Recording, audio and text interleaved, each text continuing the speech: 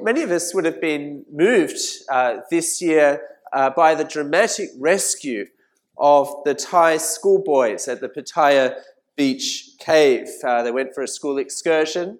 They went missing. And the attention of the world turned upon them as first they were found by a diver, but they were trapped deep underground, unable to save themselves in a flooded passageway, barely wide enough to even squeeze through as a child.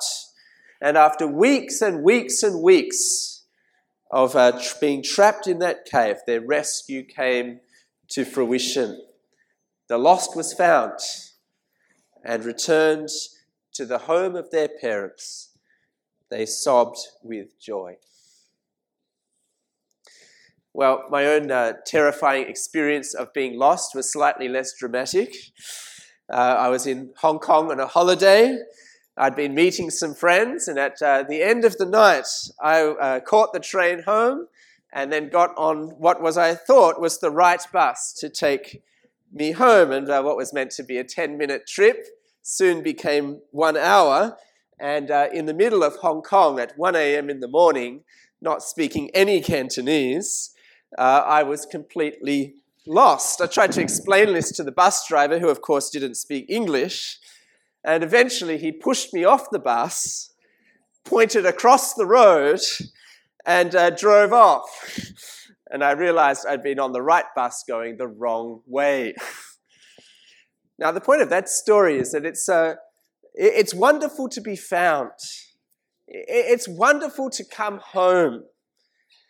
But before you can be found, and before you can come home, you must first realize that you are lost.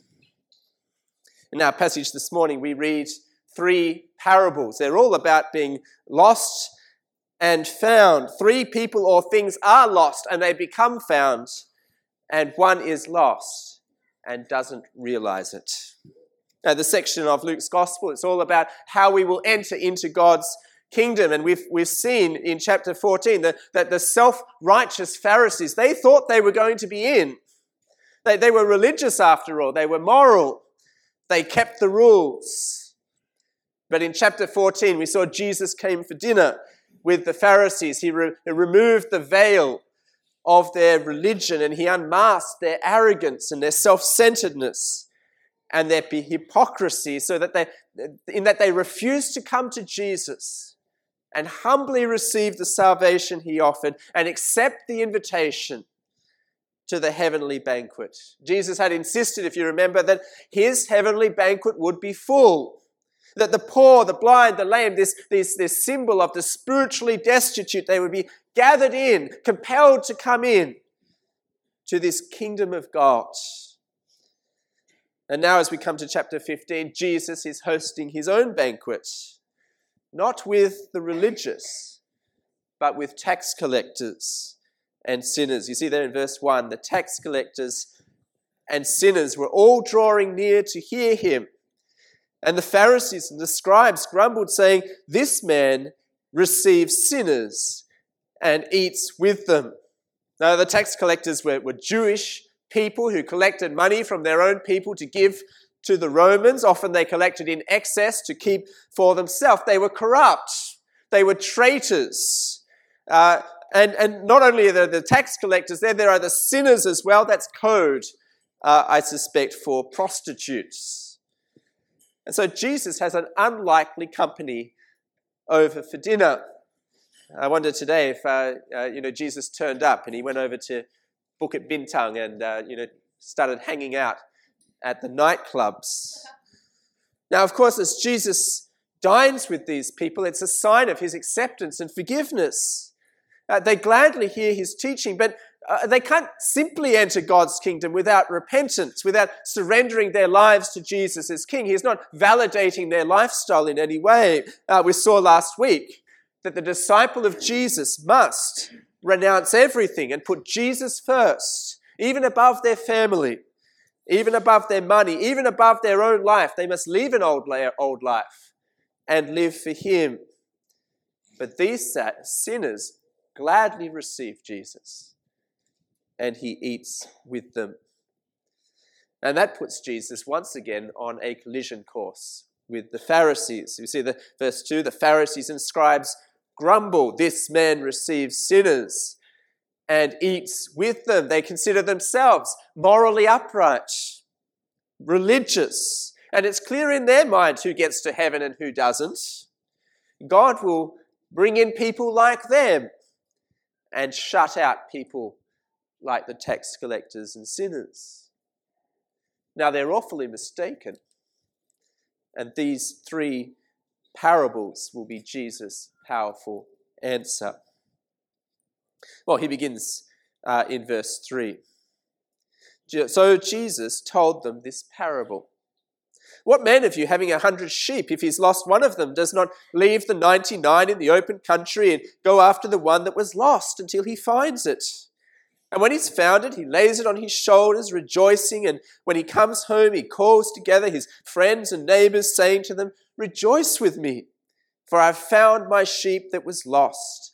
Just so I tell you, there will be more joy in heaven over one sinner who repents than over 99 righteous persons who need no repentance. Or what woman, having 10 silver coins, if she loses one coin, does not light a lamp and sweep the house and seek diligently until she finds it? And when she's found it, she calls together her friends and neighbors, saying, 'Rejoice with me, for I have found the coin that I lost.' Just so I tell you, there is joy before the angels of God over one sinner who repents." Two parables. They are the same. One item lost, a diligent search, and a joyful celebration. And Jesus expects them to be in resounding agreement with me. I mean, it should not matter to the man that he has 99 sheep. It should not matter to the woman that she has 9 silver coins remaining. The lost sheep is precious. The lost coin is valuable. And it is worth searching for. Now, Jesus intends to teach us here that every lost sinner matters to God. They are precious to him. It does not matter what life they are living. It does not matter if they are prostitutes or tax collectors or porn addicts, or they're living in a homosexual relationship, or they're gamblers, or whatever else they may be doing. God made each and every person. God loves each and every person. Each and every person matters to God. And he wants lost sinners to be found. We see the diligent search. Verse 4, the man does not cease until the sheep is found. In verse 8, the woman seeks diligently until the coin is found. Now, if you know me well, you'll know that I'm constantly losing things. It's a miracle I haven't lost my sermon notes already. Just found last week's one in the sermon in the cupboard over there. Last year, I lost my driver's license. I searched every corner of the house. I called up all the places that I'd recently visited in case I left it at the guardhouse. I scoured my car and found all kinds of interesting things. I went through my daughter's toys in case she'd stolen it from my wallet and hidden it somewhere. I left no stone unturned, as you might say. But for a very long time, it remained lost until a few months later, it turned up in my wallet in the place where I normally keep it. So with God, not that God is forgetful, but he searches until he finds that one lost sinner. You see, you can be never too far from God. It does not matter what you have done or who you are. God is looking for you. He longs to find you. He wants to save you. He wants to turn your life around. And whenever a lost sinner is found, we see the celebration. In all the parables, that as a lost sheep is found, as the lost coin is found, the neighbours are all called in. The catering is ordered. The party is on. He wants to share the joy with everyone. And so with God. You see there in verse 7. Just so I tell you, there will be more joy in heaven over one sinner who repents than over 99 righteous persons who need no repentance. Or in verse 10, just so I tell you, there is joy before the angels of God over one sinner who repents. Now, it's such a beautiful picture of God, isn't it? That God there in heaven, partying, celebrating that one sinner has come home. Now, it's a lesson for the Pharisees. There they are, looking at Jesus, feasting with these sinful people. And there they are, grumbling in their self-righteousness. They're so different to God. You know, the Pharisees would have these people shut out from the kingdom of God so that they could feel better about themselves. Not so with God. Now we saw in the Old Testament reading from Ezekiel 34, it was a very similar situation. There were the shepherds, the leaders of Israel, abusing the sheep to fill their own stomachs. And God said that he would come. He would seek out his sheep. He would bring them home. Now those themes are going to be underlined and driven to their climax in the third parable, the prodigal son, the lost son. It's probably one of the most famous stories or parables of Jesus, and one of the most beautiful pictures of the God we serve. It's comforting, but it's also challenging too. Well, it's a parable about two sons, and clearly the sons in the story are meant to correspond to those two groups around Jesus. So just the younger son clearly represents the sinners and the tax collectors we met in verse 1. The older son clearly represents the grumbling Pharisees, and the father, of course, is God. So we begin with the younger son. Verse 11. There was a man who had two sons, and the younger of them said to his father, "Father, give me the share of the property that is coming to me." Now, the younger son's actions are as shocking in our day as they were in Jesus' day. To ask your father for the inheritance while he is still living is the ultimate slap in the face. He's basically saying to his father, look, I wish you were dead. I want your money, and I don't want you. Wonder if you're a father, how your father would respond to such a request. Don't suggest you try it. Cut you off from the family, never speak to you again. The father does something shocking too. At the end of verse 12, he divided his property between them. He gives the son what he wants. Can you imagine the father? He goes going around, he's selling half of the family business, giving it to the son, and watches him walk away with all that he's spent his life building. Imagine the sadness and the humiliation and the grief. Verse 13, not many days later, the younger son, gathered all he had, took a journey into a far country, and there squandered his property in reckless living. He takes a trip to Genting, I guess, and has a good time. Now, as shocking as this younger son's actions are here, many of us here this morning perhaps ought to identify with this younger son. See, the younger son's actions are actually a very good picture of how many of us have treated God, either in the past or in the present. You see, sin at its very heart is saying to our Creator, I want your gifts, but I don't want you. I want to live my life my way, for myself, without you in the picture. Now, Psalm 2 begins with these words: the kings of the earth set themselves, the rulers take counsel together against the Lord, against his anointed, saying, let us burst their bonds apart and cast away their cords from us. There's the world's cry. It's a cry for freedom. There's the thoughts in our hearts. If I could just break free from God, if I could just live in unrestrained indulgence and do what I want to do when I want to do it, then I'll be happy.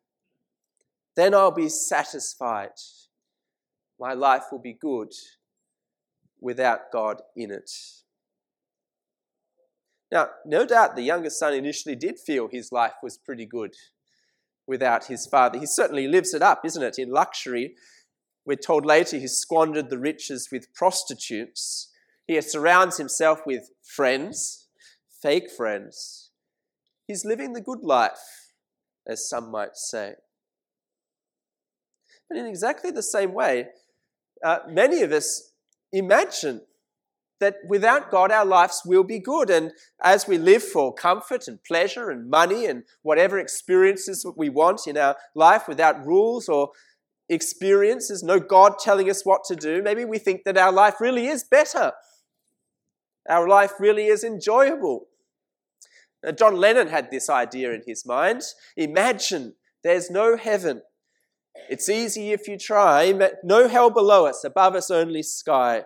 Imagine all the people living for today. How good would it be without God, says John Lennon. And that's Satan's lie from the garden. It's the deception that corrupts our world in which we live. Because here is the reality. This is God's world. The air we breathe is God's air. The food we eat was given by God. The friendships we enjoy, the environment that we explore, everything that we have is the loving gift of our Heavenly Father. And they cannot be enjoyed properly apart from the giver. To take God's gifts and to reject God's rule really is a lost life that will end in disaster. Well, in the end, the youngest son faces the consequences of his sins. Did you see that in verse 14? When he'd spent everything, a severe famine arose in that country and he began to be in need. So he went and hired himself out to one of the citizens of that country, who sent him into his field to feed pigs. He was longing to be fed with the pods that the pigs ate, and no one gave him anything. The youngest son's life really does hit rock bottom. He runs from his father seeking freedom, and now instead he finds himself enslaved. Indeed, he's sent out to feed the pigs, and for a Jewish boy, for whom pigs were unclean animals, this was just about as low as you could go. I wonder if you've ever been so hungry that you would consider eating your dog's food. He's desperate enough to eat pig's food, but he doesn't even get that.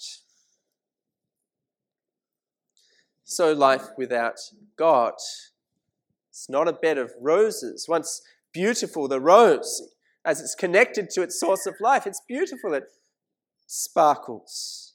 But cut off the rose from its life source, they'll look beautiful for a little while, and then very soon they will wither and die.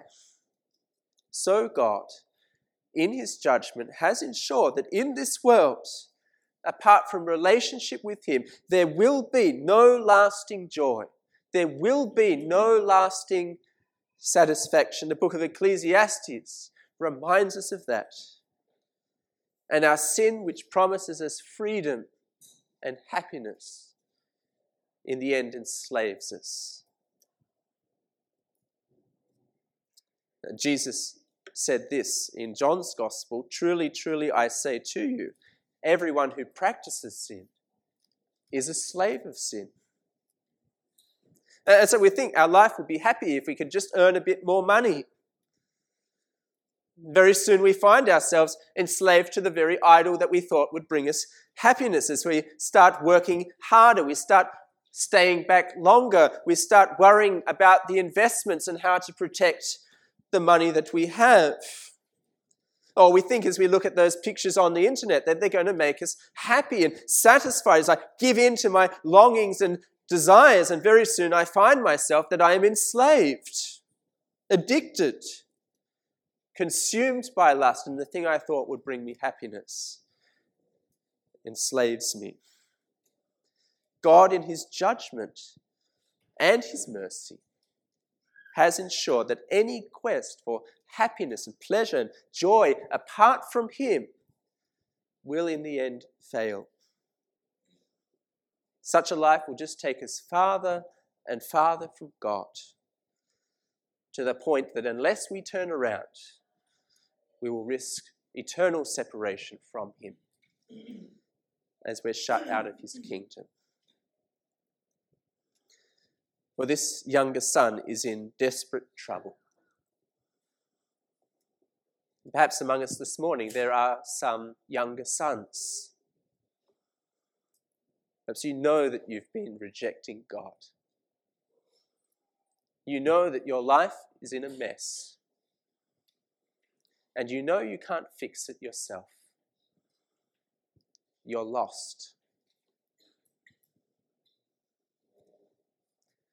Well, if that is you this morning, that realization is good news.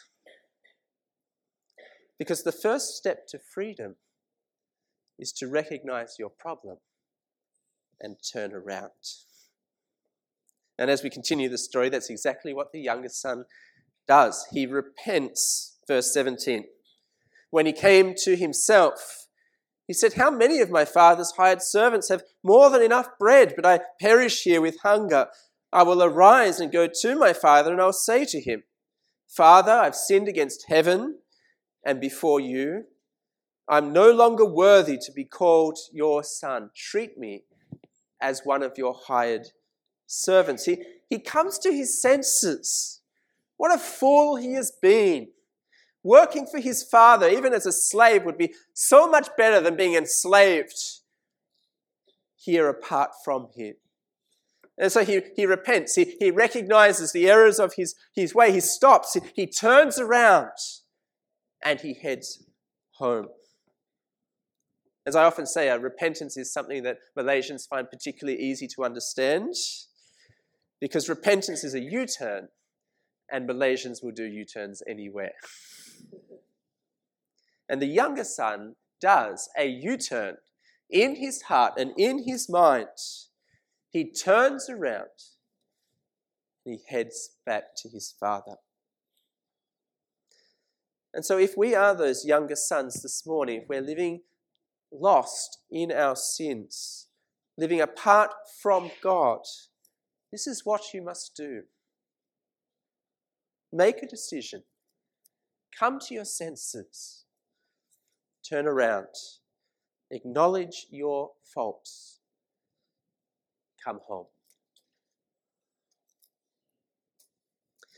Well, in verse 20 to 23, we see the father's gracious response. Verse 20, "And the son arose and came to his father, and while he was still a long way off, his father saw him and felt compassion and ran and embraced him and kissed him." Clearly the father's been waiting.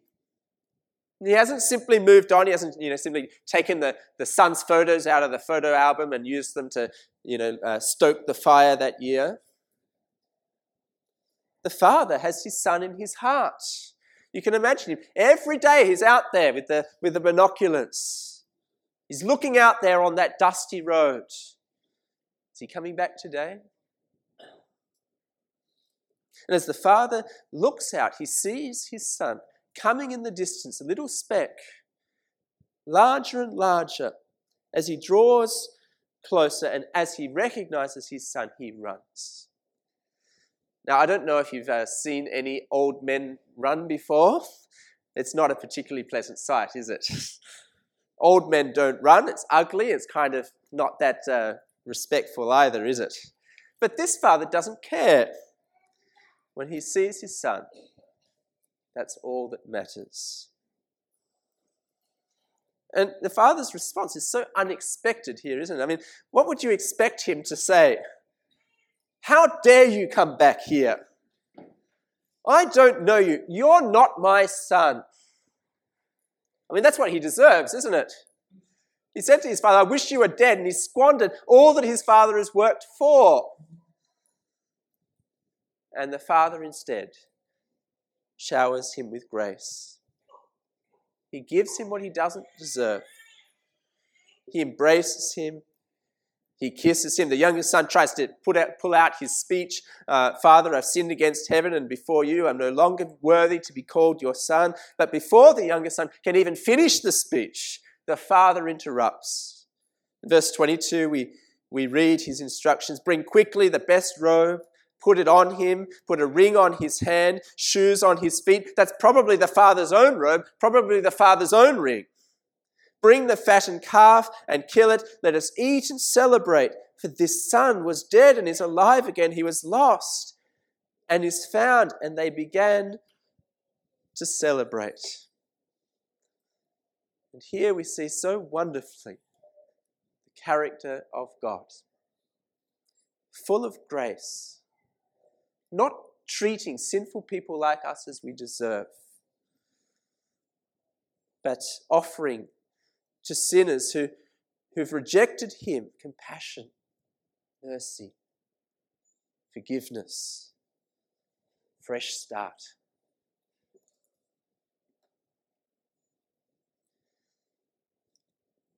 And he treats him with such joy.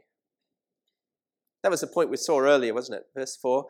Just so I tell you, there'll be more joy in heaven over one sinner who repents. Verse 10, there's joy before the angels of God over one sinner who repents. And the father, as his son comes home, he celebrates. And so here is the wonderful news of the Bible.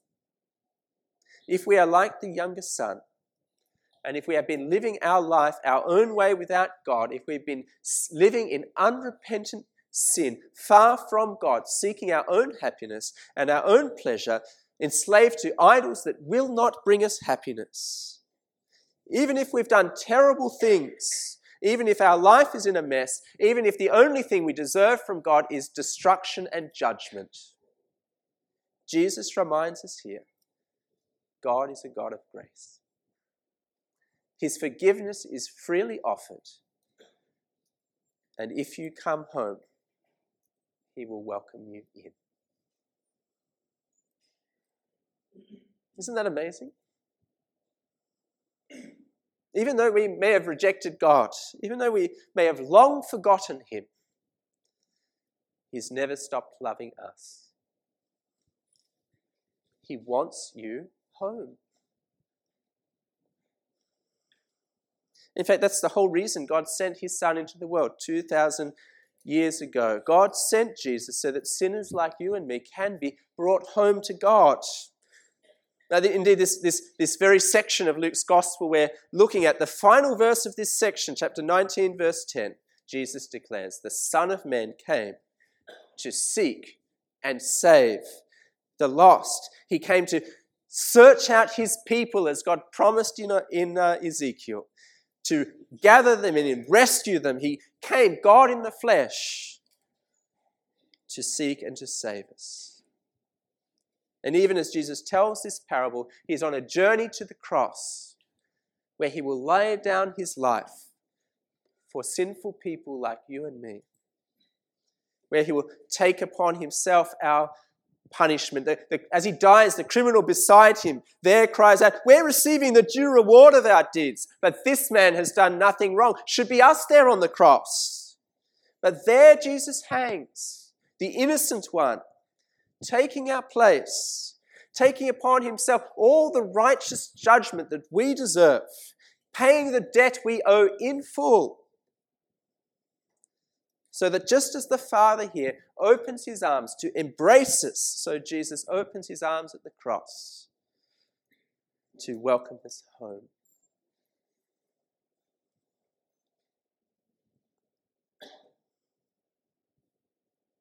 And so God's message to you this morning, if you are one of those younger sons, is please come home. God will accept you. Acknowledge your sin. Cast yourself on his mercy, and he will run and welcome you back. And heaven itself will celebrate. So should we. Now, Jesus hasn't quite finished the story, though.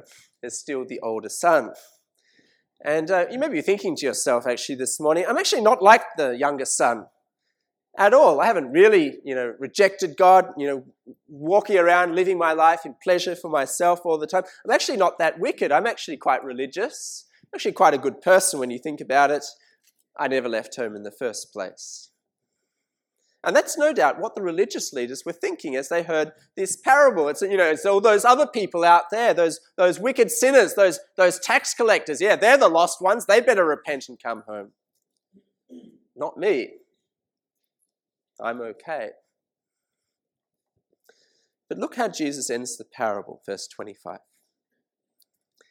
Now this older son was in the field, and as he came and drew near to the house, he heard music and dancing.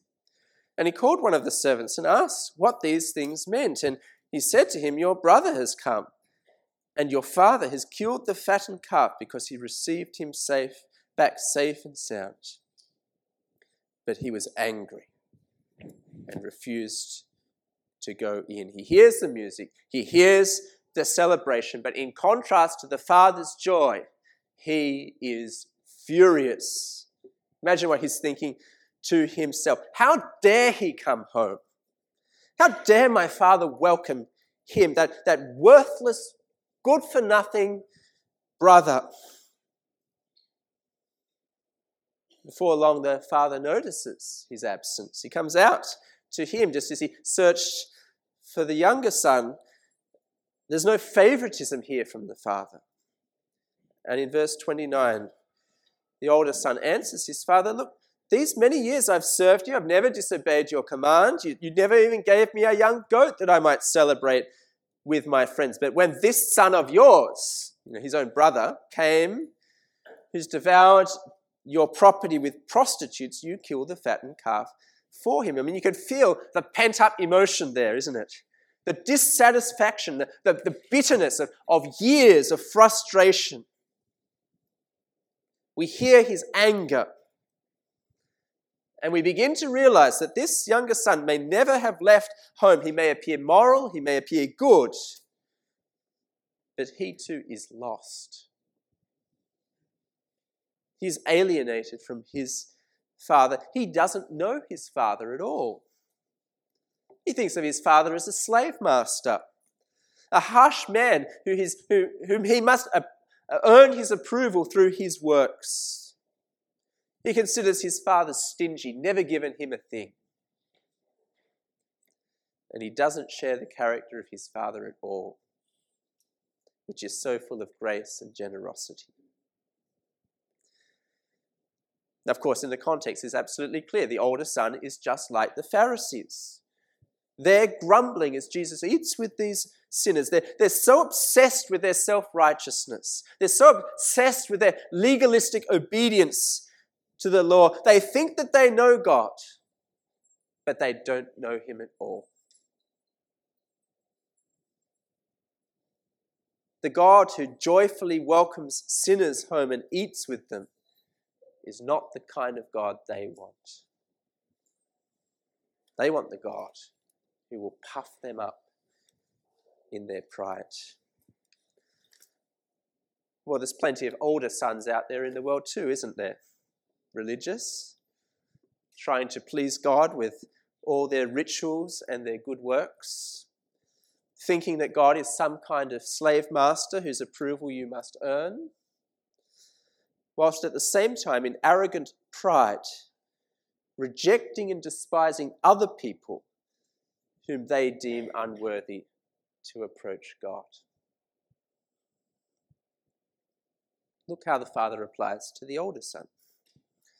in verse 31. He said to him, "Son, you are always with me. All you have, all that is mine is yours. It was fitting to celebrate and be glad, for this your brother was dead and is alive. He was lost and he's found." He urges him, you need to see things differently. Don't you see my love for you? Can't you share my love for your brother? By the way, he is this brother of yours. But that's where the story ends. It's quite a kick in the end of the story, isn't it? And we don't know what the older brother does. We don't know, does he come inside? Does he leave after this and go off himself? Does he return to the Father? That's the power of the story, isn't it? Because it leaves the question for the self-reliant religious person, what will you do with Jesus? Will you go on refusing him because he welcomes sinners? Let's ask the question this morning, are we then like the older son? Do we view God as some kind of taskmaster whose approval we must earn? Are we someone who is self-focused, puffed up in our pride as we look down on others and see God as someone who owes us things? Because if that's how we think about God, we don't really know him at all. We don't share his heart. We're trusting in ourselves, we're living for ourselves, and if we reflect long enough, we will realize that the sin of this older son is not very different to the sin of the younger son. Different reasons, but in the end they both rejected the Father. So who are you this morning? Are you the younger son?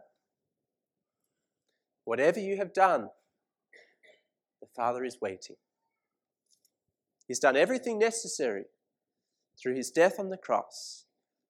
Come home. Are you the older son? Will you come in?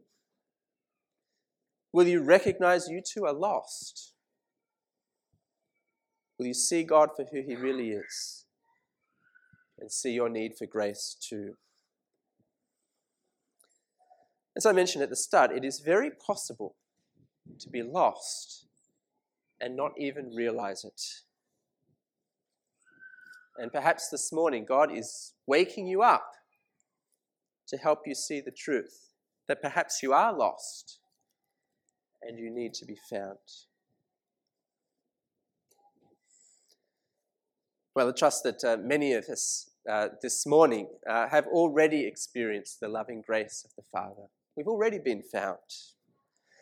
And then as we reflect on this passage, it should fill us with such joy and gratitude for all that God has done for us. It's an opportunity to reflect again on just how much God loves us, how different our lives would be without him, just how good and gracious and generous he is, how good it is to be a Christian.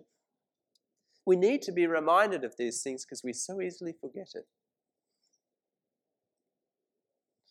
But more than that, as we reflect on what he has done, here comes the challenge for us. Do we share God's concern for the lost? I mean, if we can be so locked to our computer screens, tracking the news and the rescue of these Thai boys, if we can be so moved to tears when we see their safe rescue and return to their parents, how much more should we long for lost sinners to be found? How much more should we celebrate when they repent and come home? How much more should we rejoice when people trust in Jesus and are rescued from the judgment of God? Now, if you're anything like me, it is very easy to, over time, just become kind of cold and disinterested towards the lost. I mean, you drive along, isn't it, on the roads, and you forget, isn't it, that that millions and millions of people around you are not Christians. They're headed for a future of eternal judgment. They're living lost lives. But it just kind of washes over us as we get so consumed with our busyness and the daily worries of life. We forget that our family, our friends, our colleagues, our classmates, our neighbors who are non-Christians, many, many, many more, they're lost. They're in desperate trouble. They need to be found. And here is the heartbeat of our Heavenly Father, the chief concern of our Saviour. And ought it not to be ours? Jesus feasted as he sought the lost. He ate with the morally rejected of society. He sought out the broken. He brought the news of grace. How much more should we get out of the comfort of our lives and bring the gospel to the lost? At the end of the gospel, that's how it finishes, as the risen Lord Jesus in Luke 24. He sends out his people to proclaim repentance for the forgiveness of sins to all nations. That is our commission if we are the people of God. Will we go and seek the lost? Will we be moved by the Father's compassion to seek out people and bring them to Jesus? What would it look like? Will we be moved to pray for the opportunity to speak of Jesus at home or at the workplace? Now, would we be moved to invite a family member or a classmate along to the guest night? Would we be willing to associate with the morally rejected of society and bring them the news of grace? That is the heart of our Heavenly Father. And it ought to be the heart of ourselves as well. And when a lost sinner does come home, will we rejoice and join the heavenly psalm? Well, let's pray together.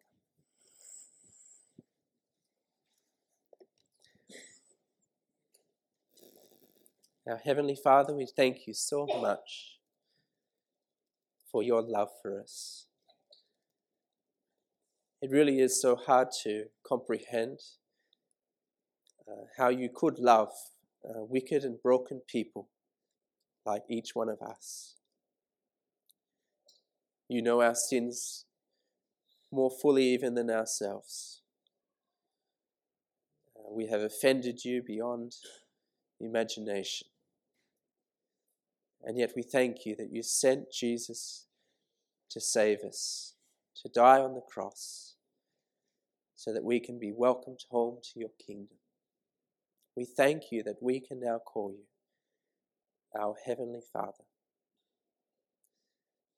Father, we pray that you would be at work in our hearts to so treasure your love for us, that we show the same concern for others. We pray in particular this morning for any who are among us who have not yet put their faith in Jesus as their Lord and Saviour. Father, we pray that you would indeed bring them to repentance even today and bring them home and into your family. And we pray for our friends and our family and our colleagues and our classmates and any around us who have not yet repented and turned to Jesus. Please give us opportunities to speak to them. And please change their hearts, we pray, and save them. And we pray this in Jesus' name. Amen.